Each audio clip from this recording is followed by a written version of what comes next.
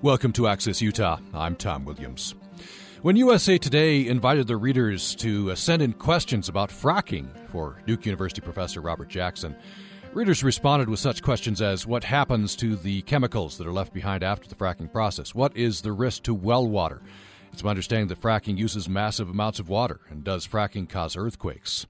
We'll be asking several of these questions and many more. We'll open the phone lines and email lines to you for your questions. For fracking expert Robert Jackson, he's Nicholas Chair of Global Environmental Change at the Nicholas School of Environment and Professor of Biology at Duke University. He's co-author of an important study on fracking. Several studies have come out from Dr. Jackson, and he'll give a lecture today on the Utah State University campus for the USU Quinney College of Natural Resources titled Oil and Gas Hydrofracking in the Marcellus Shale. That's open to the public, and that is at noon at Natural Resources, Room 105 on the USU campus. And, of course, fracking is controversial, but there's a lot of promise. Proponents say that it's a potential bridge to renewable energy. It produces cheap methane, provides jobs, reduces foreign dependence on oil, and is relatively clean compared to other sources of energy. Opponents have identified problems: methane in the drinking water, also gas in the pollutants in the air, exploding homes, earthquakes. You've heard all of this, and we're going to try to drill down, pun intended, to the truth with the fracking expert today. The phone lines are open right now, 1-800-826-1495, 1-800-826-1495, or you can join us at upraccess@gmail.com, upraccess@gmail.com. Robert Jackson, welcome to the program. Nice to be back in Utah. You're an Aggie? I am. My wife and I both went to graduate school in Logan, and we're glad to be back visiting. So I don't know how you got into studying fracking. It's very apropos subject, and you're on media all over answering questions about fracking. I got into fracking really because of many years' worth of studies looking at groundwater issues, including land use, the opportunity to store carbon dioxide underground, many other things, and ended up studying fracking just because there was no scientific research on it. So let's start at the beginning. We all have an idea of what fracking is, but it's very important to get to what fracking is and what it is not, and often in conflict points between the companies and environmentalists, you get into definitions, broad or narrow, of what fracking actually is. What is fracking? Well, fracking literally is using water, so pumping most of the time millions of gallons of water, sand, and chemicals underground to crack open rocks. And by cracking open those rocks, you allow the oil and gas to flow back up to the surface. And this is accompanied with horizontal drilling, as I understand it. Yeah, that's correct. Many cases nowadays, a well is drilled down, might be a mile or two underground, but then companies go a mile or two sideways. Sometimes I've used the analogy of a cake, and I like icing on a cake. And once you've licked all the icing off the top, there's this thin layer of icing in the middle of the cake. And if you were to drill down into that cake, you'd just intersect that layer of icing in one small spot. But if you could drill down into the cake and then go sideways, tracking that layer, then you'd be in business. And that's what companies can do today. And this is mostly in shale. It's mostly in shale, but not just in shale. Here in Utah, especially in the western states, there is a lot of tight oil and gas in sandstone formations. And so we're talking mostly about methane? Well, we're talking about methane, but also oil. There's a balance of oil and natural gas. Natural gas is mostly methane. Sometimes it includes ethane and propane, other gases that are valuable. So it's a mix of oil and gas, depending on where you are in the country. And with this new technology, drilling horizontally and fracking, or fracturing the rock so you can get at this gas and oil, I understand that the estimates of reserves have been growing. These are tapping resources we couldn't get to before. And the growth has been amazing. 5 or 10 years ago in the United States, we were talking about building import terminals for liquefied natural gas to bring natural gas into the U.S. from other countries. Now we're having the opposite conversation. Should we be building export terminals to send some of the gas around to other continents and other countries? I think that transformation, first of all, is very remarkable. I mean, a second remarkable thing happened last year. For the first time, we produced as much electricity with natural gas as we do with coal. Nobody predicted that even 2 or 3 years ago. And this is where the proponents of this technology and then this resource are saying that, natural gas, it's much cleaner than coal, right? That's exactly right. It has, at least when you burn it, a much lower amount of carbon dioxide that it generates. Coal pollution from particulate matter, I think it's safe to say, kills thousands of people a year. Natural gas burning doesn't generate that kind of particulate matter or sulfur pollution or nitrogen pollution. So there are a lot of reasons to be bullish on natural gas.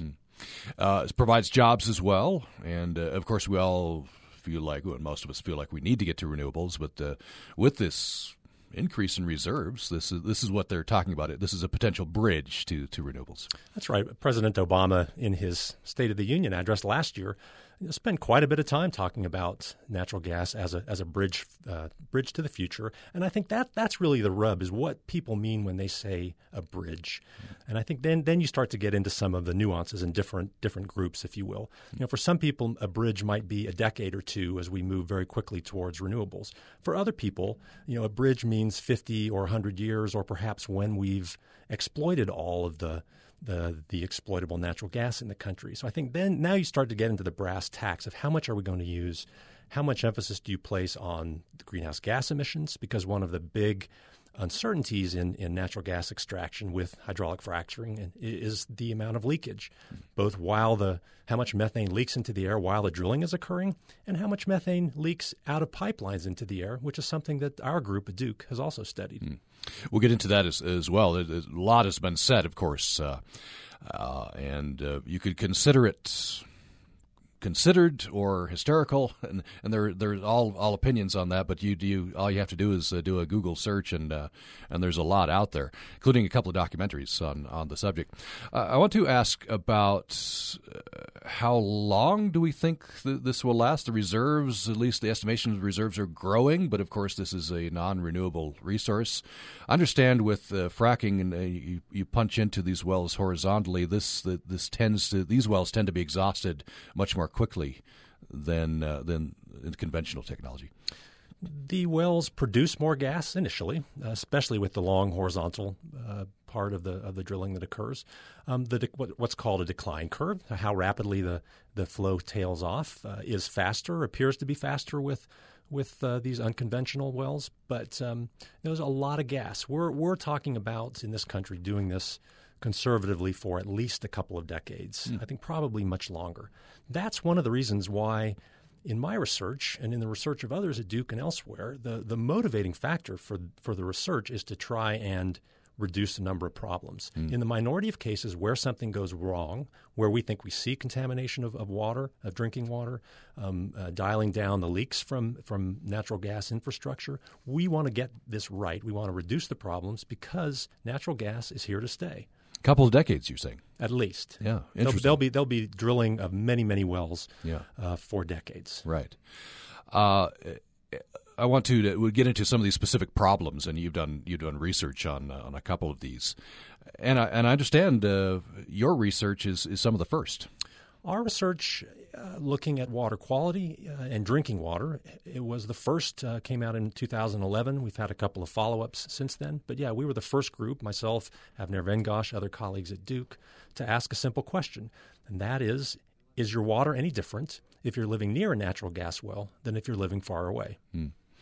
And we're going to open up the phone lines, such questions you may have as does this actually pollute the drinking water? You see, and I've seen dramatic footage on YouTube, not that you want to base everything on YouTube, but it seems credible. This nice lady runs tap water from her tap and then lights it on fire with a match. So we'll get into that. We're talking with Robert Jackson, who is Nicholas Chair of Global Environmental Change at the Nicholas School of Environment, Duke University's professor of biology at Duke as well. He's giving a lecture this afternoon, at noon, in fact, for the Quinney College of Natural Resources. It's called Oil and Gas Hydrofracking in the Marcellus Shale.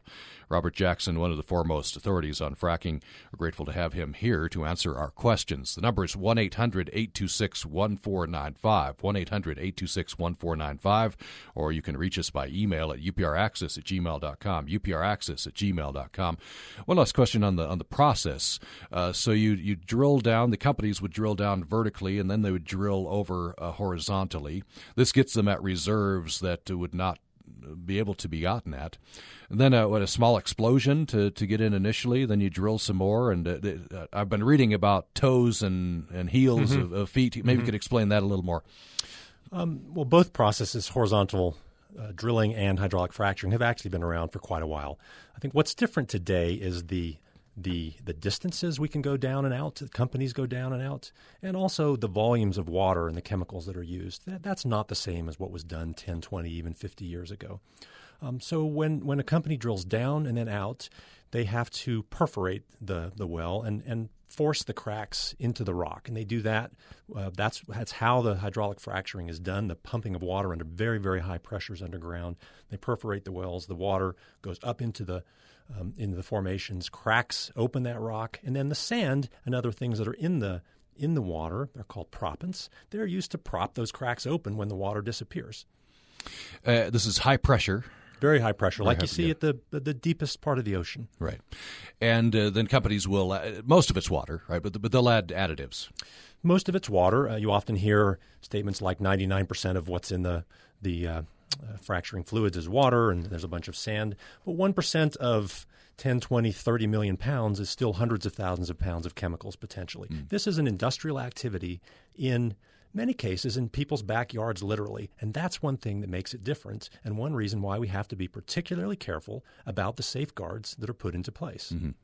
We'll talk about that. And there's some hopeful news. This is from NPR that I just pulled up. I missed this story, but Elizabeth Sjogren's story from March 21st. Their environmentalists and drilling companies have reached a truce, they're calling it, for fracking standards, 15 voluntary standards. We'll get into that as we go along. We do have a caller, and Professor, I'll ask you to put on your headphones. You'd find those, I think, under the table here. Should have had you put those on before the program so that you can hear our caller. And our caller is Brian in Logan. Brian, glad you called. Go ahead with your question or comment. I was just wondering, in places like North Dakota where there's a large amount of drilling going on and a large amount of fracking going on, how does that affect the local water there? I mean, just in such a short amount of time, tons and tons of drilling going on. The Bakken Formation in North Dakota really is remarkable, the pace of drilling that's occurring there. That's a formation that has a lot of oil, and oil is more valuable than natural gas right now. So there haven't been studies, to my knowledge, looking at interactions with water quality there. That's an area where there isn't a very high density of people living, which makes the likelihood of problems lower, if you will. But we really don't know that much about the water situation there. What we do know about the Bakken is tens of thousands of people rushing there in this boom for oil and natural gas. Okay. All right. Thanks very much. I just know that I have a lot of friends that I'm from Idaho and going to school in Utah. I have lots of friends that, like you said, people just flock there to help with the mining and the drilling and things like that. So I was just wondering how that affected the water situation. So there was an interesting map that NASA put out. It's actually a graphic of the U.S. at night. We've all seen these maps of the Earth at night. Well, if you Google the U.S. at night recently, there's a map, and there is the pictures of the cities. You can see the cities coming out because of their lights. But there is one galaxy of light on that map that isn't a city, and that galaxy of light is the Bakken Shale. And this is a formation where a third of the natural gas is simply flared, simply burned in place because they can't get it to market. So you can see the Bakken from space in a night map. Amazing. Brian, your concern was drinking water?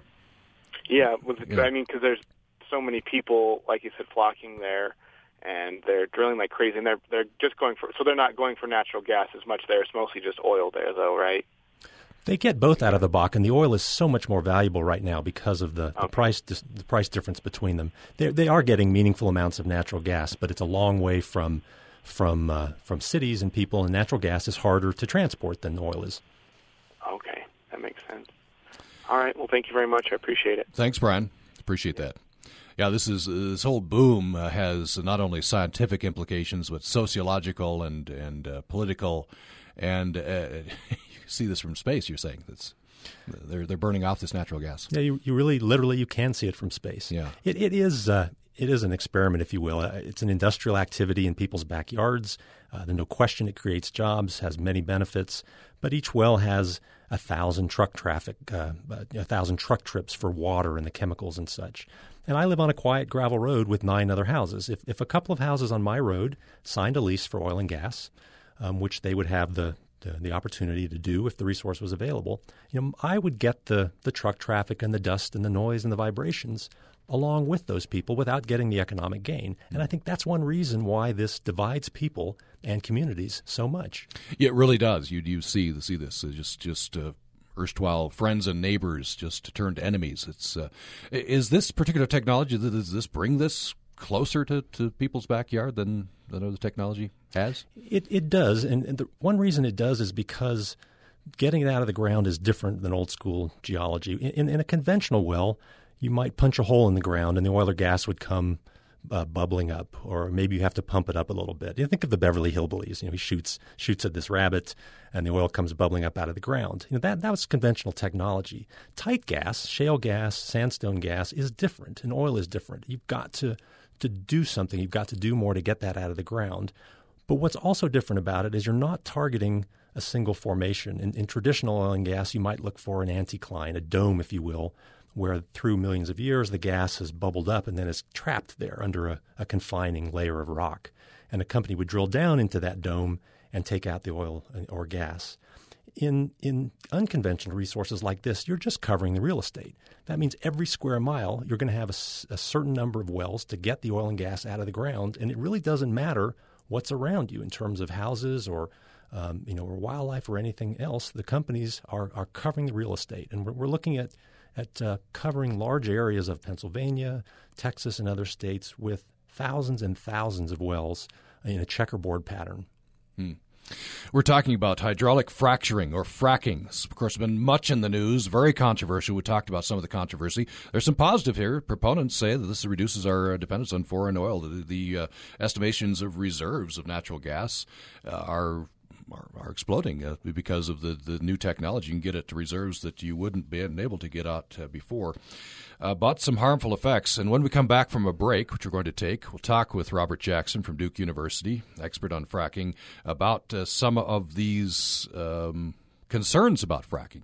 Does it pollute drinking water? Is that harmful?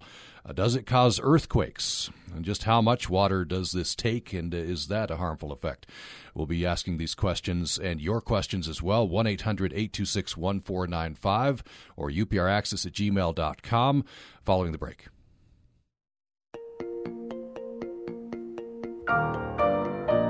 With his black fedora hat, Jack Abramoff became the symbol of everything that's corrupt about government. But now he's out of prison and seeking atonement.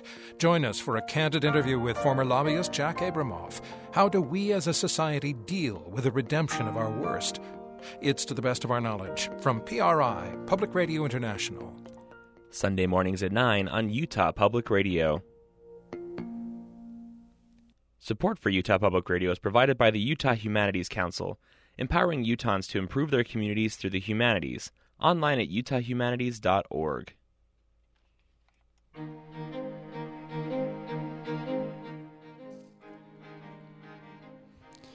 Hydraulic fracturing or fracking is our subject for the hour. Any question that you have ever wanted to ask, you have the opportunity. Fracking expert Robert Jackson from Duke University is with me for the hour. He's giving a lecture on the Utah State University campus for the Quinney College of Natural Resources called Oil and Gas Hydrofracking in the Marcellus Shale. Dr. Jackson is the Nicholas Chair of Global Environmental Change at the Nicholas School of Environment at Duke University. He's a professor in the biology department there. And that lecture is noon today, Natural Resources Room 105 on the USU campus. As I mentioned earlier, when USA Today opened up to their readers an invitation to send in questions to Dr. Jackson. These were some of the ones that he got. What happens to the chemicals that are left behind after the fracking process? What's the risk to well water? It's my understanding fracking uses massive amounts of water, and does fracking cause earthquakes? We're going to get into those questions right now, and your questions as well. 1-800-826-1495, 1-800-826-1495, or upraccess@gmail.com for an email, upraccess@gmail.com. This is controversial, and some states and some areas are not allowing fracking, right, Professor Jackson? Don't Frack Ohio is the kind of the latest big grassroots movement. And I understand North Carolina, your home state now, they've created a panel that's looking at this. I don't know if they've returned with their results yet. They're being very careful about it. Well, we have a brand new Mining and Energy Commission in North Carolina. Our state is interesting because we have no history of commercial oil and gas production. This is the first time where people feel like there is at least potentially enough of the resource that drilling might come to North Carolina. That means we're starting from scratch in terms of the regulations and the safeguards that are put into place. In our group at Duke, we have made a number of recommendations based on what other states have done, taking the best of what states like Texas and Pennsylvania and others with a long history of extraction use for their safeguards. We'll get into some of those potential regulations. So I guess one of the key questions is, does the results from fracking, especially this gas, does this pollute water? And I mentioned that YouTube videos you can see of nice ladies lighting their tap water on fire. Anecdotally, at least, there's evidence that there is gas leaking into water. I think that's right, and this is probably the number one question I get, which is, does fracking pollute drinking water? I'm going to answer this very carefully because for many things that we've looked at, we don't see any evidence of things that people care about. I've worked in the Marcellus for a number of years now. We just published a study for the Fayetteville Shale in Arkansas with the U.S. Geological Survey showing no evidence for fracking contamination. We're working in Texas. But in some cases, I think we do see evidence of contamination, particularly for stray gases, things like methane, ethane, and propane. Now, that's not as big a problem as if you had benzene or some of the other carcinogens or hazardous air pollutants that have been suggested to be in groundwater in a case like Pavilion, Wyoming, where I think it is likely that some direct contamination occurred. But we have found evidence for higher methane for people living within a kilometer, about half a mile of natural gas wells. We think it's coming mostly from poorly constructed wells, not necessarily from the step of hydrofracking, but from wells that leak, either the wells that are cemented poorly, wells where the casing wasn't done properly, or wells perhaps where just someone was in a hurry to get the job done. And that I think we have conclusive evidence for in the Marcellus in a minority of cases, and that's something that we've made specific recommendations on to try and improve that situation. So that is hopeful because these are problems which could be corrected? Yeah, that's right. I already mentioned that as a country, we're in natural gas for the long term, regardless of what a person's particular views about that are. That means that we have a responsibility to make the safeguards as strong as possible, to spend a little more money, I think, to make this as transparent and safe as possible, to get it right, which is ultimately in everybody's interest, the companies involved and everyone in the country. In the meantime, if you have methane in your water, are you drinking this? Is that harmful? Well, at very high concentrations, it can be harmful because you have a risk of explosions.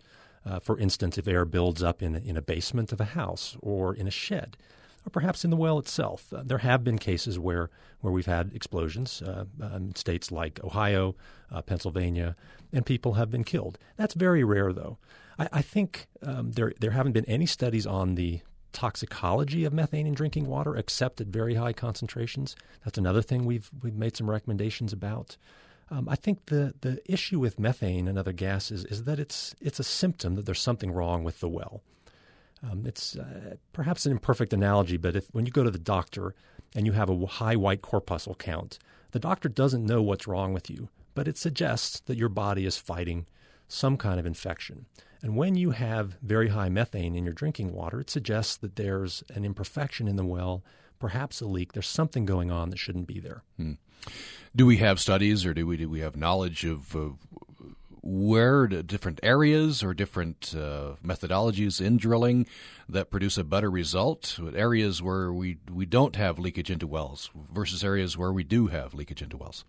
Yeah, I think all of those things. And to compare a couple of the shale gas plays that we've worked in, the Fayetteville Shale in Arkansas, as I mentioned, we found no evidence for any contamination at all. Everything was a clean bill of health, at least for the things that we looked at.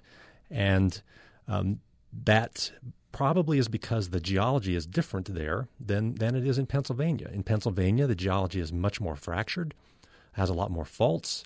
In Arkansas, the confining layers above and below the drinking water are much tighter. So the situation there is more ideal than the situation is in the Marcellus. That doesn't mean you can't do this in the Marcellus, but it means I think we're going to have to be more careful of what we do in the Marcellus. And then, of course, you can contrast that with places like Pavilion, Wyoming, where instead of a mile down, the fracking was done as shallowly as 1,000 feet down, with people getting drinking water as deep as 750 or 800 feet. That's a recipe for trouble. And there was trouble. And there was trouble. Arguably, it's disputed trouble, but I think the evidence is pretty strong that there was some trouble there. Yeah. In the meantime, the people who have problems, home values go down.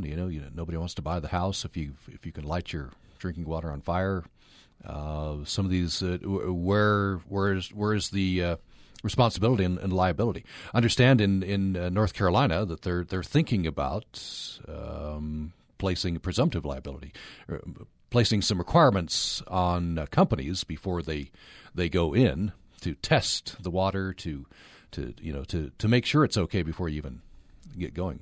Yeah, that's right. Pennsylvania actually has a good law in this regard. They have a presumptive liability rule. When we started working, it was 1,000 feet. And what presumptive liability says is that if a homeowner has a problem with his or her water, the drilling company is presumed to have caused that problem if it pops up within 6 to 12 months of the drilling. What that fosters is having the companies pay for water testing before the drilling happens. That's great because it keeps the company from having to pay for a water problem that they didn't cause if you have a poor well at your home. And it also provides protections for the homeowner if the water quality changes after the drilling happens. When our first study came out, we found evidence of methane contamination out to about 3,000 feet. The law at that time was 1,000 feet. We recommended expanding that presumptive liability distance in Pennsylvania to 3,000. The law that was just passed last year increased it to 2,500 feet. We're looking at the same kind of law, perhaps even a longer presumptive liability distance for North Carolina. And you hear about what you could call strong arm tactics from, very aggressive tactics from companies, buying silence and that kind of thing. I suppose that sort of thing could be written into regulations to prevent that kind of thing. Well, I think the buying silence is that's a complicated issue. One of the frustrations for us in trying to understand the issues, and again, in the minority of cases where something goes wrong, we want to be able to look at those cases and try and figure out what was it about that situation that caused the problem. When someone has a chemical or even a stray gas like methane that pops up in the water, what typically happens is a company will pay for drinking water to be brought into that house, but often they'll pull the well pump. That means you can't sample that well. So we'll often try and get into a home very quickly if a problem pops up, because otherwise, in many cases, we're excluded from sampling, literally, because there's no well in the pump. And also, when these agreements are signed, there are usually non-disclosure clauses, which keeps a homeowner from being able to talk about a problem. And I think that transparency issue is one of the keys in this situation. The more transparency we have, whether it's what goes wrong and why, or especially in things like the chemicals that are used in the fracturing fluids, the more transparency we have, the more benefits and credit companies will get for phasing out toxic chemicals, and I think everyone will win. We're talking with Robert Jackson, who is a fracking expert. We're talking about fracking, obviously. He's giving a lecture today at noon for the Quinney College of Natural Resources. He's from Duke University. Oil and gas hydrofracking in the Marcellus Shales. Title of the lecture, that's free and open to the public. Noon today in Natural Resources 105. We're taking your calls, your questions, your comments on fracking at 1-800-826-1495, 1-800-826-1495. Perhaps you have an experience, or you know of someone who has an experience with fracking, good or bad. We'd love to hear that. upraccess@gmail.com is the email, upraccess@gmail.com. What about gas that then escapes into the air? This can be harmful in form of ozone. You hear of headaches and such, harmful physical effects, not to mention adding to greenhouse gases. Yeah, this is another really active area of research. Methane leaks from oil and gas operations is the number one source of methane to the atmosphere in the United States from human activities. That means that a couple of things. We don't have very good numbers. We don't have very good data on how much methane leaks out while drilling's occurring and how much leaks out in pipelines. That's relevant because we're trying to understand the full greenhouse gas balance. If you look just at the electricity at the power plant, there's no doubt that burning natural gas produces fewer emissions than coal does. Coal has more impurities. Natural gas has a higher energy content. So you get less carbon dioxide emissions for the same unit of energy. But if the pipelines are leaky, or if the methane that leaks out during extraction in both coal and oil and gas production, that might change that balance. So there's a huge amount of work going on now in trying to understand how much methane leaks from well pads and how much methane leaks along pipelines. We just published with my colleague Nathan Phillips at Boston University the first study to look at a city. We drove every block of the city of Boston, that was 800 road miles, with new methane technology that measured each leak in that city. We found over 3,000 leaks in the city of Boston. Again, the opportunity, the driving motivation for this is to dial down those leaks, make the situation better. If we're going to use natural gas, let's make it safer for everyone. I guess there are problems all along the way, potential problems, benefits too. But in the method by which you extract the gas, transport it, economic imbalance as well. If they're burning off natural gas, they can't get it to market, then there's some problems there as well. We're talking with Robert Jackson, fracking expert, and we are taking your calls, your comments, your questions on fracking. Very controversial, of course, and we have an expert in studio for another about 20 minutes. So your opportunity to ask your fracking question at 1-800-826-1495, 1-800-826-1495, or upraccess@gmail.com, upraccess@gmail.com. We have a couple of emails, Professor Jackson. This is from Greg in Logan. Many of these communities are going through a large amount of economic growth. How long can they expect these reserves to last before it runs out? Yeah, great question. There are a number of people studying boom and bust cycles. There's nothing unique in hydraulic fracturing about this. Similar things occur when you build a nuclear power plant or you mine gold or other things. I think the smartest communities are trying to find ways to save some of the money that's coming in, to have a rainy day fund, to stretch out the economic benefits. A lot of the workers that come to the jobs are from out of state, for instance, because often local communities don't have the drilling expertise and such.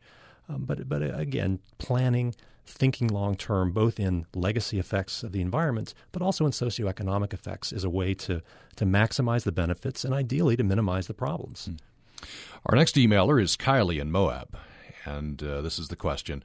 Please address air quality contamination from natural gas development. There's a lot of work on air quality. There has been recent studies done out of, for instance, the Front Range of Colorado and in the Uinta Mountains here in Utah to suggest that leaks from the production phase of oil and gas operations are higher than people thought.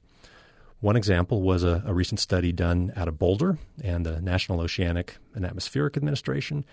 They have a tall tower in Boulder that just measures hydrocarbons in the air. And around 2008, 2009, they started seeing these strange plumes of hydrocarbons in the air, not just methane, but benzene and other chemicals. There were two sources for those gases. One from the city of Denver. So when the air blew from the south, from the city, they had high hydrocarbon concentrations. But more interestingly, when the air blew from the northeast down to the southwest across the Denver-Julesburg basin, then they really found the highest concentrations. They estimate that 4% in that basin of all the methane that's extracted leaks to the atmosphere. Now, that is really high. And even more surprisingly, recently, a similar group published some work in the Uinta Mountains that suggests it's 9%. If those results hold for other basins, then the leak rates are much higher than we think they are, or that the typical EPA emissions factors are. So this is something that many groups around the country are looking at. How representative are those results? And if they are representative, we have some homework to do in dialing down those leaks. And if that's true, then maybe the differential in cleanliness between these forms of energy, natural gas versus coal, is narrower.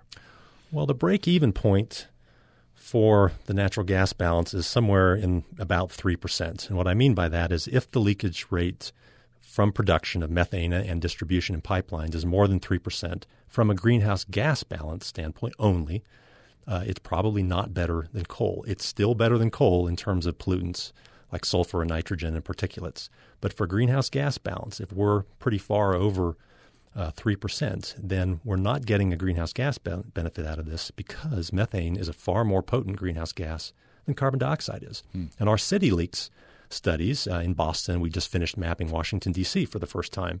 Our city leak studies suggest higher leak rates than people plan for, too. So better information, spending more money up front to fix those leaks will help save lives, save money, improve air quality, and help the environment. Sounds low. I don't have any numbers in front of me. Sounds like it's be fairly expensive to fix the leaks. Will it be? Well, it is somewhat expensive. It depends on your time frame. To lay a new mile of pipeline in a city like Boston or Washington, D.C. costs $1 million or so. But there's also a lot of lost value in the methane and the natural gas that leaks from that pipeline, and a lot of other benefits, economic and social and environmental, for fixing those leaks. So what I think should be done is front-loading fixing those leaks. They have leak replacement rates that companies are paid by utility commissions. If we spend a little more of that money up front, we'll get the money back and we'll help people and the environment. Robert Jackson is with us. He is Nicholas Chair of Global Environmental Change at the Nicholas School of Environment at Duke University, professor in the biology department there. He's a guest of the Quinney College of Natural Resources today on the USU campus, giving a lecture called Oil and Gas Hydrofracking in the Marcellus Shale. That lecture is free and open to the public, and it's at noon today on the USU campus, Natural Resources Building, room 105.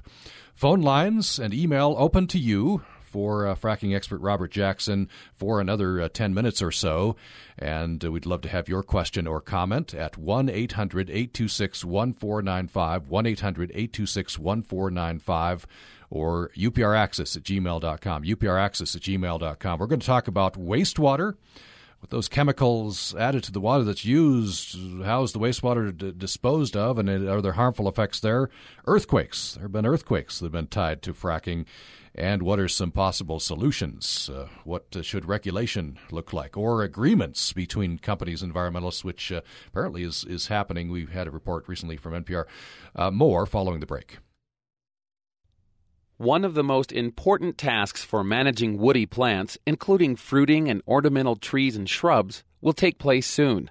This Thursday on The Zesty Garden, USU Extension entomologist Diane Alston will talk about the practice of using dormant sprays to reduce or prevent the insect outbreaks that can devastate flower and fruit production in your garden. We'll also look at those insects that carry diseases to your vegetables and how you can control them. That's this Thursday at 10 o'clock on UPR's The Zesty Garden. On From the Top, we don't just put young people on the show to hear their incredible musical performances. We celebrate the whole kid. We're all members of the Vermont Astronomical Society, and we've also gotten really into building telescopes. I run cross country and I run track. Well, I'll eat anything as long as it's not looking at me and as long as it's not moving around. I believe the correct term is math stud. Join me, Christopher O'Reilly, to meet America's most outstanding young musicians on From the Top each week from NPR. Friday afternoons at 2, repeated Sunday nights at 9 on Utah Public Radio. We're talking about hydraulic fracturing. That, accompanied with horizontal drilling, has enabled companies to tap a lot of resources, an increasing estimation of natural gas and other gas resources that wasn't able to be tapped before. That, proponents say, provides us a potential bridge to renewable energy. A couple of decades worth of extra gas that wasn't here. It's also domestic. Would help us to reduce our dependence on foreign energy, provides jobs, and it's cleaner than oil.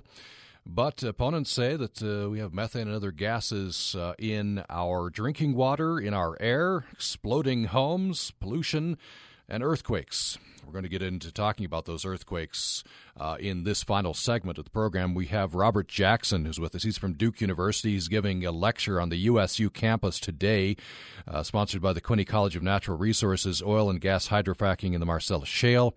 That's at noon today, Natural Resources Room 105. Dr. Jackson and his colleagues, authors of some of the first papers on fracking. This has just started to be studied, and so we have a fracking expert with us. Your call, welcome at 1-800-826-1495, 1-800-826-1495, or your email at upraccess@gmail.com, upraccess@gmail.com. And we do have a caller who is Karen in Fruita, Colorado. Karen, go ahead with your question or comment. Okay, my question is Western Slope, I guess, has gotten kind of a bad rap with the oil business moving to North Dakota. And I don't know, one argument is that the restrictions and regulations are too tight. But one other argument I heard is that it is just too expensive at this point in time for those companies to do that higher elevation hydrofracking. And I just wondered what your take was on that. I think it's mostly economic. The places where drilling is happening the fastest now are the Bakken Shale in North Dakota, and other examples include the Eagle Ford Shale in South Texas. The reason drilling is happening faster there than in other places, like it was in the Marcellus a few years ago or in the Barnett Shale in Texas, is because those places have a high ratio of oil to natural gas. Natural gas is not worth that much right now in terms of its price. Its price is low. The oil price is still lingering around $90, $100 a barrel. So companies are moving out of the traditional areas and into the Bakken, into the Eagle Ford, just because for right now that's where they can maximize their return on investment. Okay. So what's your, as far as oil shale then, that's just too involved and too expensive again to warrant the trade-off? Well, no, in the sense that the Bakken, as an example, is probably the biggest boom area in shale and sandstone gas and oil extraction right now, and that's because of the high ratio of oil to natural gas there. So it's not too expensive, but okay. it's just more expensive to go after the gas alone. You get more bang for your buck if there's a high oil content and high heavy compound content. Okay.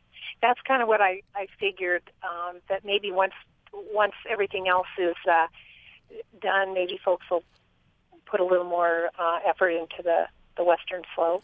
Oh, yeah, when they'll be back. Yeah. Okay, well, thank you for your time. Thanks, Karen. Appreciate the call. The number is 1-800-826-1495, 1-800-826-1495, or upraccess@gmail.com, upraccess@gmail.com.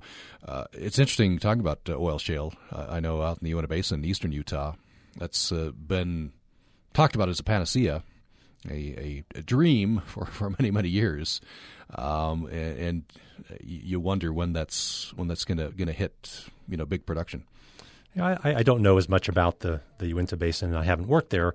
I think some of the things that are holding up that process are some of the ecological effects. You have endangered species, threatened species like the sage grouse there, sharp-tailed grouse, and things like that. So I think over time they'll work some of those details out. There's some proposals with the U.S. Geological Survey with BLM to put some safeguards into place. So that's a moving target. Let's return to fracking. There's you hear a lot of talk about earthquakes, And some earthquakes haven't been directly tied to fracking, I understand. Others, I think, have. There's one in Youngstown, Ohio, I believe, 2011, 4.0 on the Richter scale. Have there been earthquakes tied directly to fracking? Well, there have been, but not very many. There was one case in England, in the UK, a few in the central U.S. There has been a dramatic increase in earthquakes, small to medium earthquakes in the central U.S. The U.S. Geological Survey ties that to oil and gas operations. The action here, though, isn't the fracking. It's the disposal of the wastewater. We generate billions and billions of gallons of wastewater every year from oil and gas operations. Anytime that you pump wastewater underground, millions of gallons at a time, very high pressure, you have the possibility that two faces of rock will slip. And that's what happens. The earthquakes are all about deep injection of wastewater, not so much about the fracking. So the companies are injecting this wastewater for, I guess, disposal into these cracks? There are about 30,000 Class II wells, which are oil and gas wastewater disposal wells across the country. And they're pumping that wastewater down underground to keep it out of surface waters, rivers, streams, and lakes. And you're greasing the faults. If the faults are there, okay, you're potentially greasing the faults. Right? So that's one take-home message. If you start to see these tremors, don't keep pumping it underground, and then try and understand where those faults are ahead of time before a problem occurs. What about so leaving aside earthquakes? So that's probably a solution that we ought to look at is you look at where the faults are and don't pump it where the faults are. Right? That's correct. But this water has to go somewhere, and it's laced with these chemicals. So where best to dump this, and do these chemicals remain? Is it harmful after the fact? Yeah. So I think this is an area where there's some positive things happening, and there are also some areas where we're doing things in different states that we shouldn't be. Some states traditionally allowed that water to go to public, city municipal water treatment plants. That's a bad idea. Those plants are not set up to handle the volume of water and the chemicals that are in it. Some states, like West Virginia, it's still legal to spray that wastewater on land for disposal or to use it for dust control. That's a bad idea, too. I mean, you don't have to be a genius to know that spraying millions of gallons of wastewater with chemicals in it across land is a bad solution long term. What's happened in the Marcellus is that private water treatment facilities have sprung up.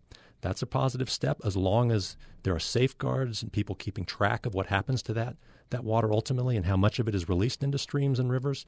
But the best thing that's happening, and some credit to companies for driving this, is more recycling of the wastewater. So they treat the wastewater to some extent, then they use it to frack the next well. That's a good thing because it reduces the amount of water you need to start with, and it also reduces the amount of wastewater generated. So that's a really positive development. What about the actual chemicals used?